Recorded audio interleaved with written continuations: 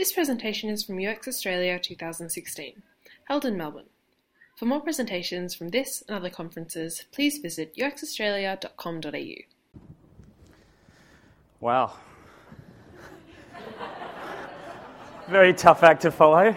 Thank you, Greta, for being so personal and candid. That was awesome. Really, really awesome. Good afternoon, the rest of you. Thanks for having me. I'm enjoying the conference so far. Is everyone else? How cool is it? I'm going to jump straight in. So, trust. Why is it so important? Well, I think Greta just told us, and I'm going to tell you it's important too. So, there you go. It's important. Take my word for it. What? You don't trust me? Okay, well, I better elaborate. Since the beginning of time, people have been ripping people off.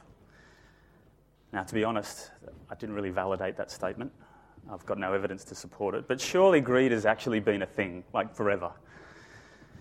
And you might think, well, a customer doesn't have to purchase your product or service. They can always go somewhere else, right? But this is usually true, but not always. Let's look at a couple of examples. Once you're reliant on a product or service, it's possible for all the suppliers, especially if there's not very many, in a particular industry to inflate the prices and actually get away with it. Googling the topic actually brings up plenty of examples naming and shaming some very familiar brands. Price-fixing products such as milk, petrol, pharmaceuticals, electronics and more. It's also possible for new companies with new products to enter the market and oversell the quality. I'm sure we've all got examples of things that we've bought with good money that actually turned out to be a steaming heap. Or maybe it's just a major hassle to go elsewhere. I think a lot of companies really take advantage of this. Or maybe it's just too hard to compare apples with apples, and it's better the devil you know. The good thing is, I think it's actually going to become harder and harder for companies to get away with this sort of behaviour. Why? As technology gets more sophisticated, we're going to see two trends, or we are already seeing two trends. The first is it's getting easier for new companies to enter the marketplace on a global scale, often with very innovative solutions. And the other is the proliferation of reviews and recommendations. So, Rachel Botsman, who is a thought leader on the reputation economy, said, "The currency of the new economy is trust." Now, who here has heard of the reputation economy? 24 people. Basically, it's the concept of people having an online reputation that they can take with them or share across multiple services. So Rachel actually predicts that our reputation will become a currency that's even more powerful than our credit history. Think about it. Companies such as Airbnb, Uber, eBay, they actually all depend on the willingness of strangers to trust each other on a global scale. Traity is a new service that has started up that actually allows people to maintain their own reputation profile. It combines all the reputation data from the social networks that you connect, from other sites such as Airbnb, etc. So this is a series of things that give your reputation more weight. So you can share it with people or other online services to prove your trustworthiness in either the on or offline world. Here's my profile. I linked it to 6 web accounts and verified my email and password and mobile number. And I had 9 reviews, which isn't very many, sucked in from eBay and Airbnb. And already I have a gold reputation. So can you trust me now? But it doesn't end there. I think this sort of reputation data will start to go across on businesses as well. There's already a lot of consumer reviews about companies and their products and services, etc. But I think authenticity is the problem in this space at the moment. But it's only going to get easier for algorithms to decipher mountains of this data, filter out the ones that don't look authentic, and actually give you a pretty accurate view of the perception of any company's offerings. So how might we ensure that our businesses are trustworthy? I think we should return to an old school principle that every transaction should be a win-win scenario. It should be a win for the customer and a win for the company. At this point, I'd like to take a step back and investigate what this might mean for banking, since I'm in the banking industry working for Westpac. All right, so most people think of banking as a bunch of different accounts. You know, a transaction account, savings account, credit card, some sort of loan, etc. There's lots of different products. And they kind of sit in this product layer. But in addition to that, we have these products. We also have a service layer. And traditionally, you would need to go to a branch to actually carry out the majority of these services. But banks are very quickly digitizing the customer experience and more of these services, making them available in their apps. Now, the bank owns this whole environment currently, but we're probably not far off the regulator mandating an open standard for APIs.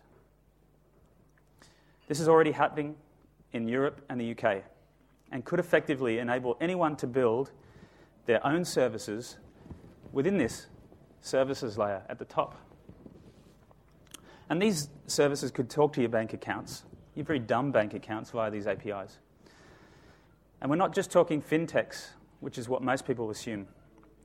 There'd be nothing stopping the likes of Google, Facebook, and Apple, stepping in and creating all sorts of really innovative services here. And it will probably mean that the products themselves will become hugely commoditized. And the value will actually lie in the experience. Maybe it'll even get to the stage where you could choose an account from any provider and manage your entire portfolio of banking products all in one seamless experience and have accounts all over the place. If this were to happen, would you continue to trust your bank to be your financial services custodian? Or would you perhaps entrust the company that you currently entrust with your email or something else? It's certainly going to be interesting to see how this plays out. As Richard Davis, the president and CEO of Bancorp US, said, "Trust is ours to lose. If we don't protect that trust, it's game over." But do customers really trust their bank? Well, in a recent global survey conducted by Telstra's Rocky Scopoletti, he found that 76% of millennials actually trusted their banks more than any other institution. I found that really surprising. That's huge. But let's look at it in a little bit more detail. I think that most people actually really do trust that banks will keep their money secure. And I think that most people probably think that banks will keep their personal data safe. But do they actually trust that the bank will act in their best interest? I'm not so sure about that one. So I've actually set out to try and find out if they do. I came across the trust equation, which is published by the Trusted Advisor Associates. It basically states that trust is made up of this equation, right? So we're looking at credibility, i.e., do they have the necessary expertise and track record to deliver? And then you add reliability. In other words, do they always do what they say in a consistent manner? Are they reliable? And then intimacy. So how comfortable am I actually doing business with this company? Like when I tell them stuff, am I comfortable that they'll keep it safe and secure?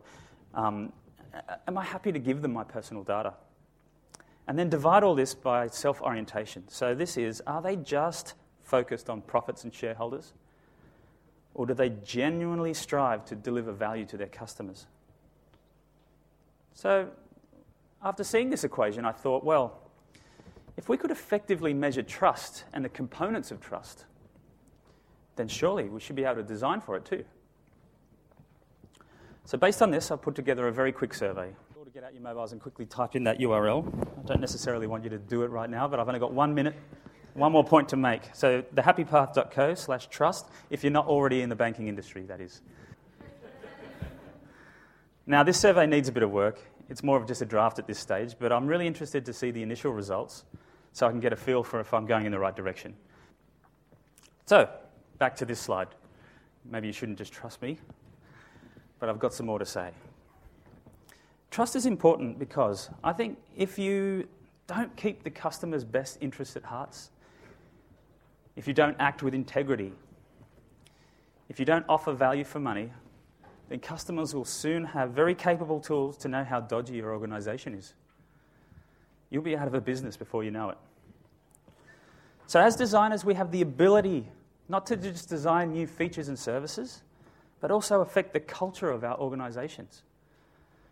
To influence change, let's make a difference and start designing for trust. Don't be evil.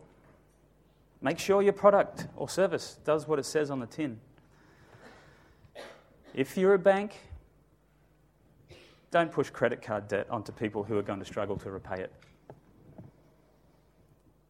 If you're a multinational earning a decent profit in Australia, maybe you should think about paying some tax here. If you're a car manufacturer, don't cheat on emissions tests. If you're a large supermarket chain, don't screw over the farmers. And this is just the tip of the melting iceberg. If you govern a country, don't prioritise dirty coal projects over renewable energy initiatives. If you do what's right, you will earn and keep the trust of your customers. Thank you.